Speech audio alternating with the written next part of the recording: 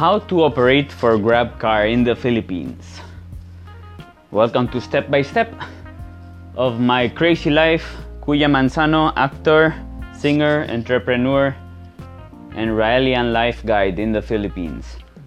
Well, one of the businesses I have, because I decided to go into business since I'm not employable, I think. Well, at least not in a traditional kind of job. I got into business, and one of the businesses, one that's working, is the Grabcar business, formerly Uber. And I have some cars, and they're working around. There are drivers who make a profit out of driving it, and we have a deal, which is they pay me a boundary daily, which you can establish in the amount you think is proper. Right now it's around 1,000 pesos. You can charge a little more, you can charge a little less, depending on the vehicle you have, on the use it's gonna have, on the trust you have in your drivers, etc., etc. You need to have a company to operate this.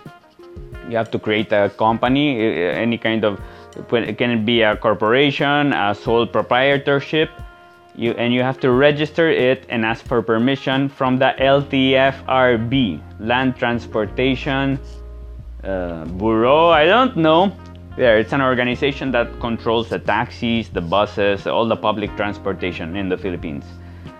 Personally, I think it shouldn't be considered public transportation and regulated that much, because after all, it's private owners who decide to use their car to drive people around and make some profit on top. Oh well, it's a complicated matter. The thing is, the government is controlling the prices so much that sometimes it makes it hard for people to make money out of it, with raising prices and with traffic happening big time in the Philippines and not being able to raise the prices too much during those peak hours where you cannot do so many trips. But well, aside from that, what you need is a car. You can buy a new car or a second-hand car, the at least 3 years new. Yeah, that's one of the requirements to get it into the Grab platform, the Grabcar platform. And then you ask for a CPC. It's one of the requirements in the LTFRB, or a provisional authority. Yeah, and you have to renew your provisional authority every 90 days.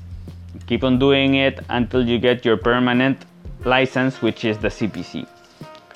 For that, you will need to pay taxes, to have a financial capability proof, to have drivers with NBIs, police clearances.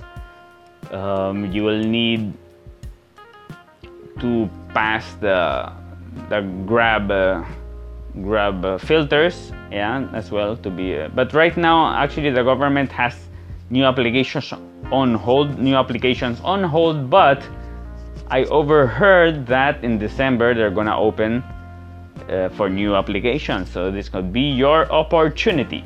Yeah, there. They might not allow hatchback cars anymore, so it has to be a sedan with a 1,200 cc piston displacement and a minimum length for the car for the passengers to be more comfortable. So a sedan, yeah, sedan car. What else can I tell you about it? The paperwork is very difficult, and the government is overloaded, and it's not so fast right now. It takes months and months, but at least you can start giving some steps and advance. You know, be ready for whenever the permit releasings happen. I've been operating for a couple of years. It's you take, as an operator, you take care of maintenance normally. Yeah, and you need to have the insurances, and you pay for those.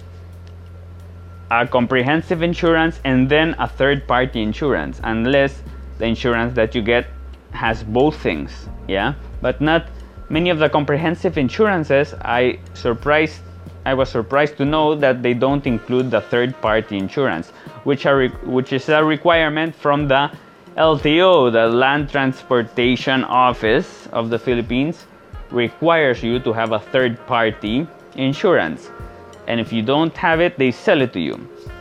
Yeah, so that's a very convenient business, because actually they sell it to you inside the offices of the LTO, which is a little weird, yeah, especially in the new times of Duterte, without corruption and stuff.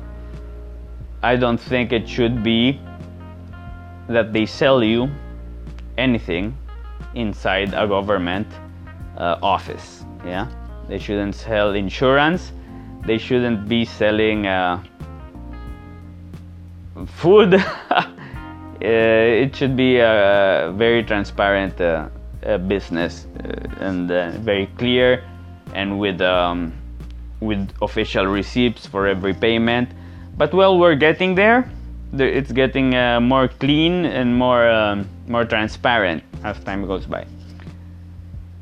I can tell you that as an operator, sometimes I don't have drivers for many reasons, and I end up driving the cars myself.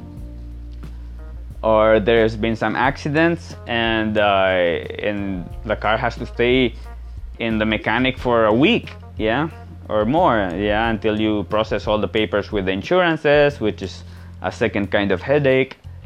So well, those are the things you gotta deal with. But the most important part, my advice as an operator, is to find the correct driver.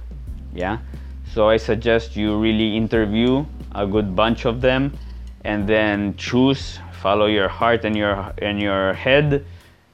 Do a good background check on them. Yeah, call, investigate, check their house, check their barangay, do all the due diligence. Yeah, before you take the step, because that person is gonna get your car, and he's gonna be responsible of paying you every week. Yeah, if they start asking for advance money, for delayed payment, I would strongly advise not to give in, and to cut that relationship earlier than later and be sad. Yeah, it's better not to have a driver than to have a driver that's a headache. There you go. That's my experience in 2 years. If you want to know a little more, something that I haven't covered, just contact me. I'm Kuya Manzano in every social network, and I'll be happy to guide you. Yeah? Love and infinity. See ya.